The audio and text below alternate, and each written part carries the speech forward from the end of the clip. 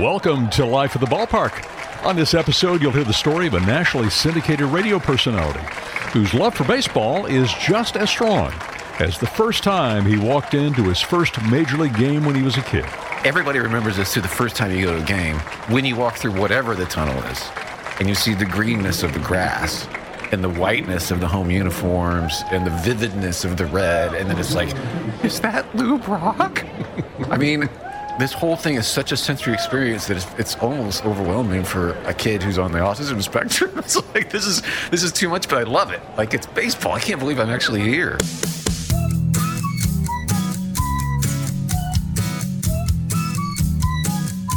Welcome to Life at the Ballpark, sharing stories from players, managers and coaches, writers and broadcasters about their lives around baseball. From the sandlots to the big league ballparks, Life at the Ballpark is sponsored by Golden Rule Entertainment. Ever wanted to own a part of a baseball team? Now you can. Visit goldenruleentertainment.com to get into the game. I have, and so can you. Hi, I'm John Frost, and my guest today is Brant Hansen. Thanks for sharing about your life at the ballpark. Thank you. I am honored to talk to you, as always. Brant Hansen is a syndicated radio personality whose radio show, hosted with his producer Sherry, is heard on more than, 2,000 radio stations across the country? Well, now I feel small, but more like 200. only 200. No, not that big a deal. He's also an author, best-selling author, and he has his fourth book coming out in the spring. And you are the very first person I've ever had as a guest on my podcast who has absolutely nothing to do with baseball.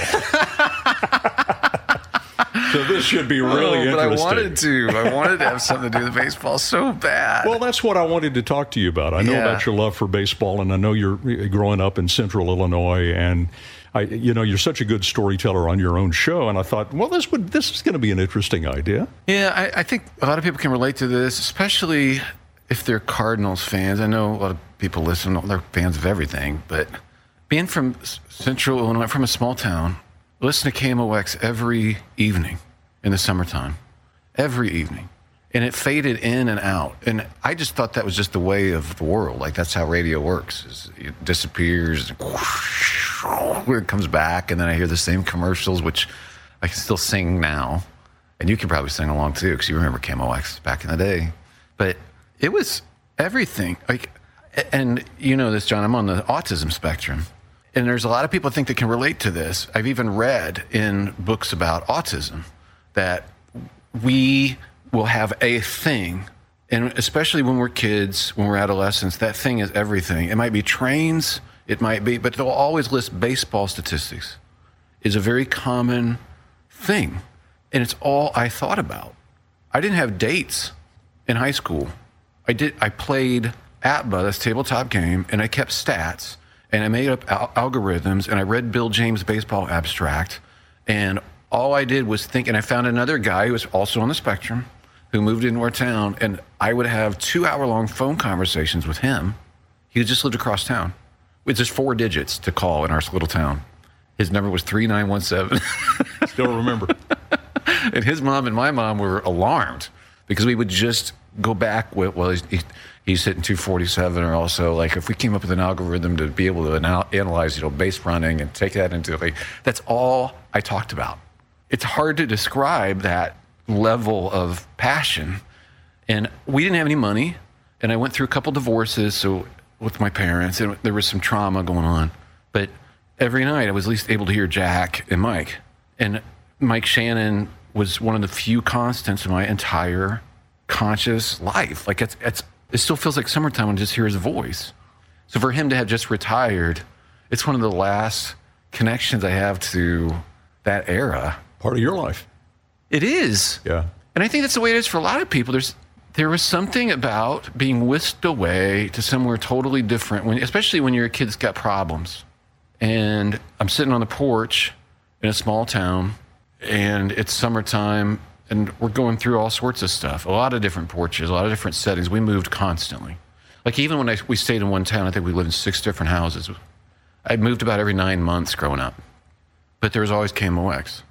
And I was fascinated just to hear the rhythm of the game, to disappear from whatever was going on in our house and start picturing in my mind what was going on at that stadium, wherever it was. I remember, like, I could turn it on and I knew the Cardinals were playing the Mets tonight. Why? Because I heard airplanes, right? Because Shea Stadium, I knew from Jack would describe it, was right by the flight path for JFK or whatever. And those sounds just took me away from everything. So I don't think I'm alone in that. And it's why I'm in radio now. I wanted to be those guys, but I can't see either. I have real bad vision problems. And it didn't dawn on me until college. Like, I wanted to be the play-by-play guy for the Cardinals. It didn't dawn on me until college that I can't see the ball. And I even played baseball for years. I played in spite of the fact that I was terrible. I never got a hit. I played years and years of organized baseball all the way up into high school. Never got a hit. Your batting average was zero for my entire life. I can't see the ball very well. Some coaches were afraid I'd get hurt, and in retrospect, that was really wise. Like, I kind of had no business being out there, but I loved the game so much. I just wanted to be part of baseball so bad. So it really was extreme. And now that everybody else is into sabermetrics and everybody's into advanced analytics and everything, it's almost like, oh, you don't even know. Don't even get me started on it, because I'll lose myself in it. It's too much. It's interesting when I ask people how they fell in love with baseball. They'll describe a time of their life or a relationship or a father or a grandfather. You describe it as a refuge. It totally was.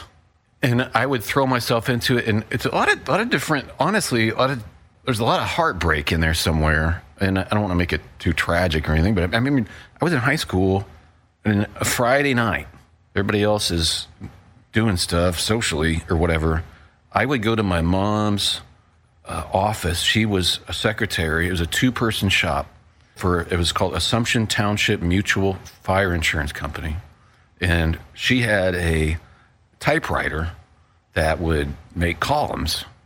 And so I would go there and just take the statistics that I had generated with my fake games and then lay them out in columns for hours. It would just be me. She'd give me the keys to her office, and I would go to downtown Assumption.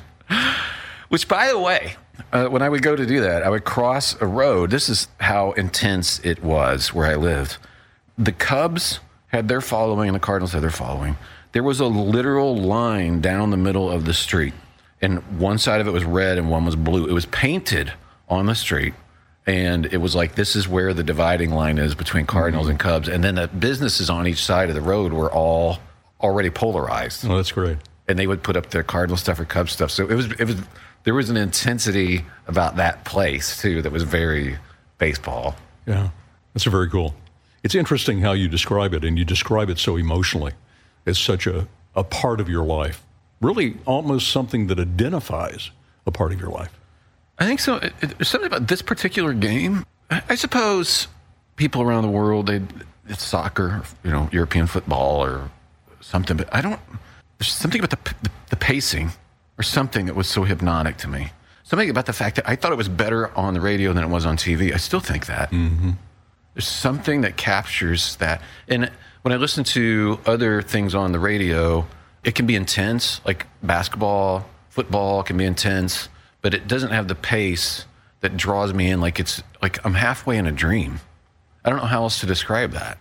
And it feels really comfortable to me. So my wife, to this day, I love that I can get the MLB app because I can turn that on, and it's still got that pace, different voices. It's obviously not Jack Buck anymore, but it still has that pace that is very comforting to me. I can't be the only person like that, but I'm also a musician. I'm in radio, so I'm kind of a listener. But that's the thing I fell in love with. I think it's just that unhurried pace. I remember the first time I ever went to Dodger Stadium. This was in the 70s, so it was before the internet. And if you've ever been to Dodger Stadium, you know that if you come in from the downtown side, you actually enter in the upper deck. And you walk into the canyon where the stadium is built. And this was in the day of transistor radios. And you would walk into Dodger Stadium, and you would hear the voice of Vin Scully playing from people's portable radios that they had with them at their seats. Okay, this was not the PA system. No, right. So I remember something related to this because the first game I went to was in 77, I think. It was August. And I should know the exact day because it was the day Elvis Presley died. Oh, wow. And I remember we went to St. Louis and then it came over the radio with the news. But I also remember arriving there. It was a night game against the Mets. And of course, you're a kid. You've only dreamed of this your entire life, actually being at the stadium. It's like going to the Coliseum in Rome or something, as a gladiator or something. You just can't believe what you're seeing.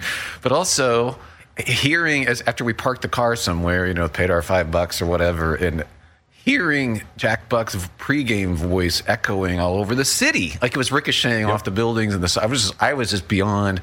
And then everybody remembers this too. The first time you go to a game, when you walk through whatever the tunnel is, and you see the greenness of the grass and the whiteness of the home uniforms and the vividness of the red, and then it's like, is that Lou Brock?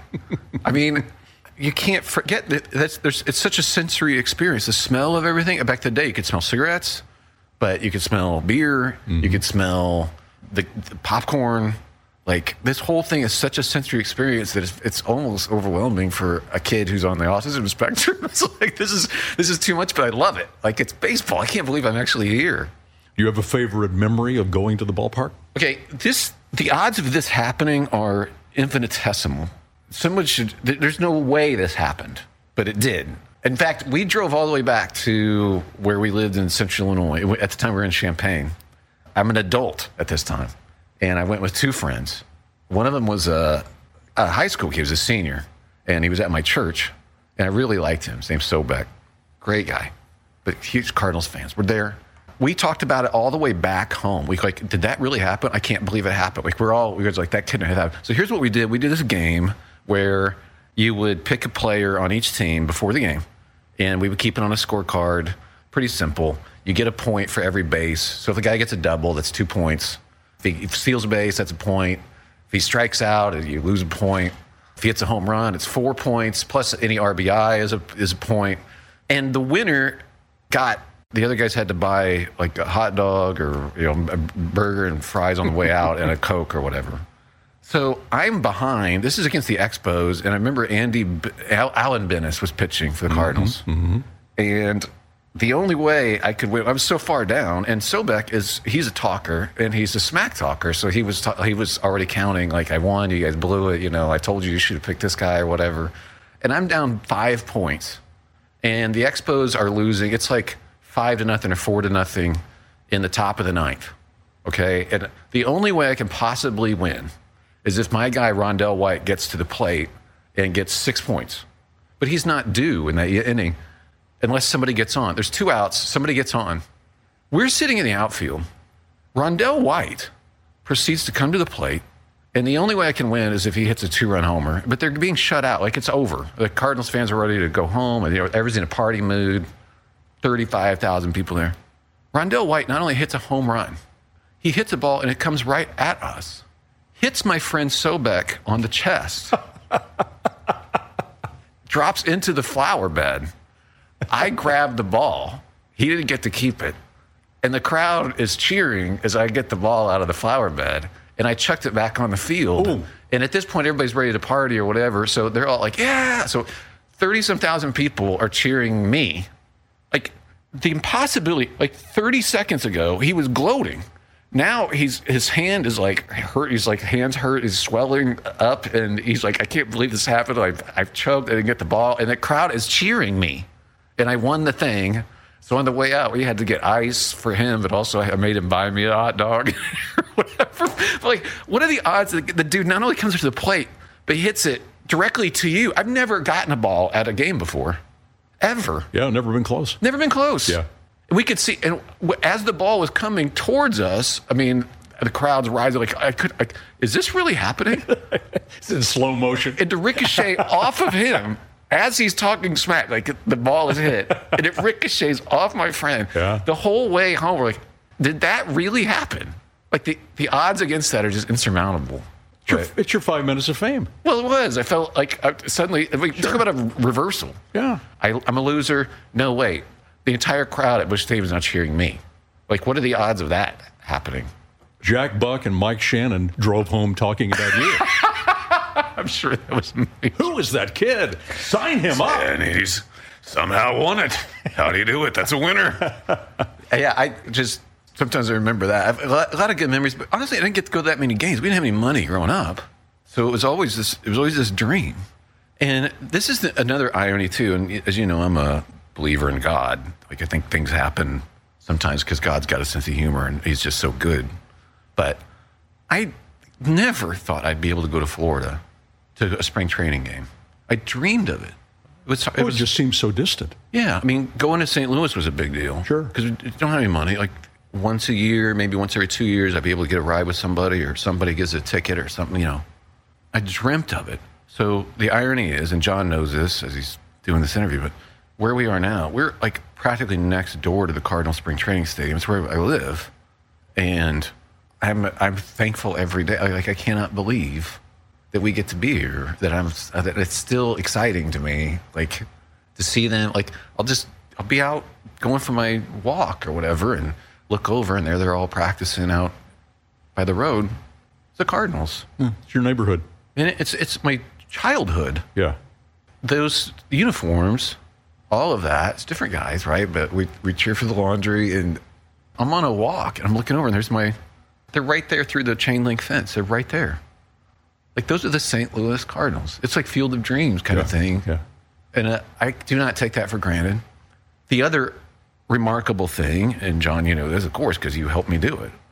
That is, I could never be a play-by-play, but I wound up subbing for you, subbing up at Port St. Lucie, do the Mets games, did Cardinals games, Marlins games as the PA guy. So I got to announce, Albert Pujols is batting, now batting. I can't see the ball. I still can't see the ball. But I can at least see with binoculars, that's number 5. I know that's Albert Pujols coming up. So now batting for the Cardinals, I can see who's on deck. And I've gotten to do that for a bunch of major league games and a bunch of minor league games. It's just, I'm in heaven. It's so ironic. I just think it's the odds of that happening too, absent some sort of a plan, like to just listen to the radio and dream I could even see a game. But now to be introduced at the microphone. At the microphone. Yeah. It's unbelievable. It is cool. You remind me of, I also grew up in a small town, this one in West Texas, and I can remember when we finally got WGN on cable and watching an afternoon game from Wrigley Field and really thinking to myself, I was in high school, thinking to myself, Chicago, I'll never, ever go to Chicago. It's like this that might as well have been Mars. Yes. And of course, I've been to Wrigley Field numerous times, worked in radio in Chicago, but the idea that it was so distant from where you were. And it's almost a sign of the age you are, too. It's also childhood and maturity and adolescence and adulthood.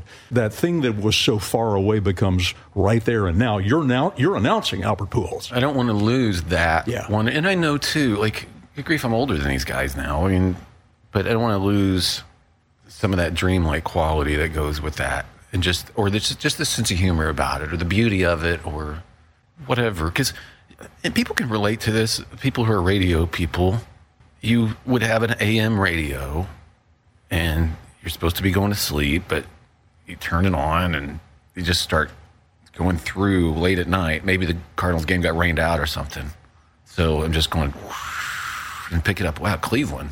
I'm listening to people in Cleveland right now. Or dare I say, New York City. I'm listening to the Yankees. That's just actually the right way to perceive that is the way we used to perceive it. That is a miracle. Yeah. That is a miracle. And it still is. It's just we take it for granted. We just don't think that's any big deal at all to see pictures live from outer space or whatever. That is a miracle. Humans have not had that before. And it should be magical. Bob Costas tells the story of moving from New York to California. And it was the milestones of driving west, picking up the new cities with the new ballparks. Exactly. So when you got to Denver, you could pick up the California stations, right? Right. And you could hear the Dodgers and the Giants. And that was the audio milestone for his moving to California. And he still remembers it as very special, sitting there in the car with his dad. I think for me, my dad was a Cardinals fan. Of course, dads are intimately involved in this. So I wanted to be a Cardinals fan because of him.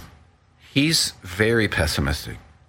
And his dad was super pessimistic. So I've adapted some of that. I just told you I can't watch this game tonight as we're recording.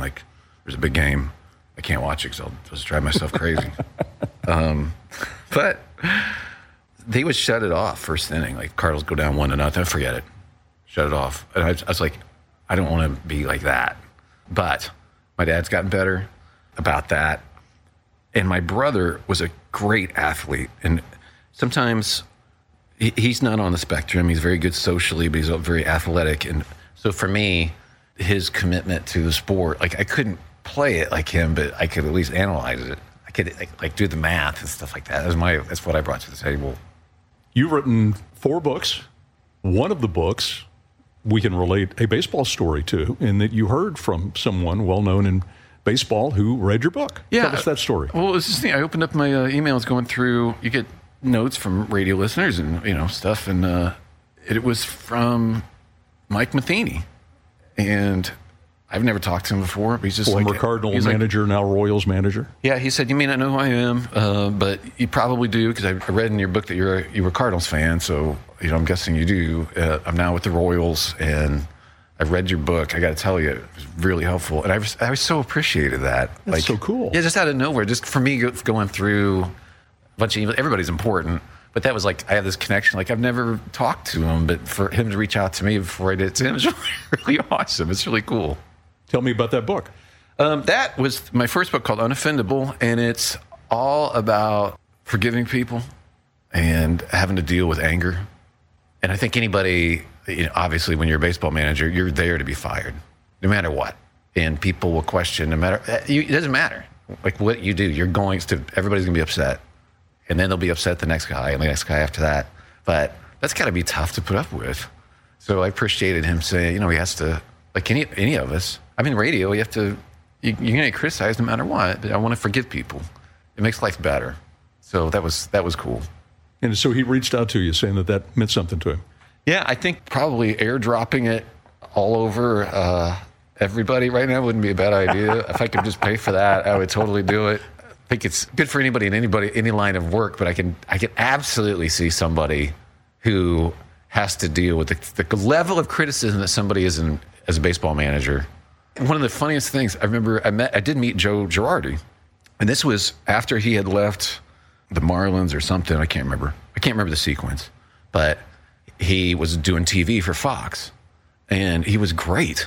He was a really great announcer, and I had met him at this charity race or whatever, and he just took the Yankees job at the time. I'm like, I'm going to miss you on TV. You're actually really good at that. He's like, don't worry, I'll be back in a year.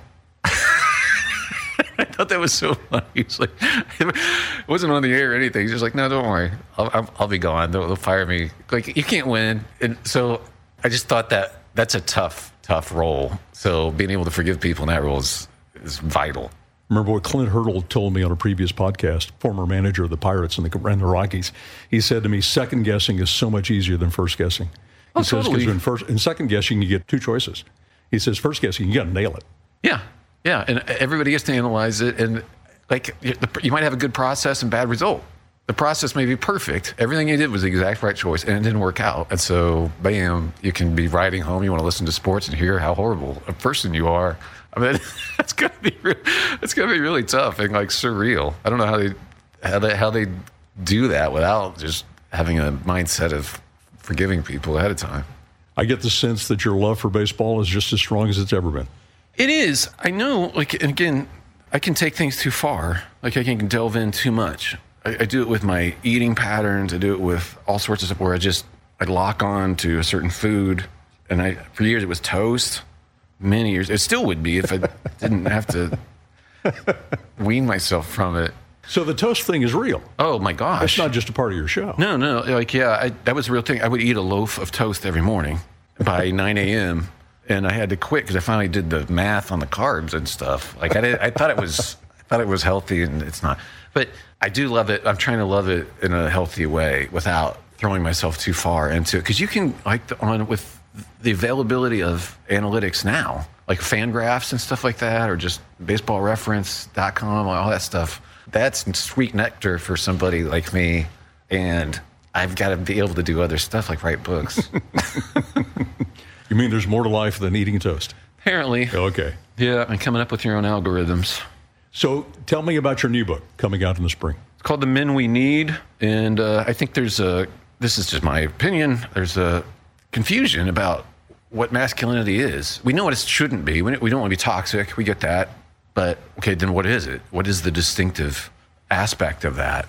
And the good thing is when I'm talking about women, I've having them proofread it, look at it, check it over. What do you think? And they're cheering it on. Like, they're like, every guy needs to read it. So I'm really excited about that. I'm not saying that to sell the book. I just mean, like, if somebody's thinking it's going to be another, you need to be a tough man. Like, it's not that. But there is something about being a protector and a cultivator, like a keeper of the garden is what I call it. And so I try to flesh that out to give, especially younger guys, a positive vision for who we're supposed to be. Because most of the time, but they don't know. Really don't know who we're supposed to be. It's good stuff. And when will it be out? That'll be in March. Okay. And the name of it? It's called The Men We Need. Okay. Yep.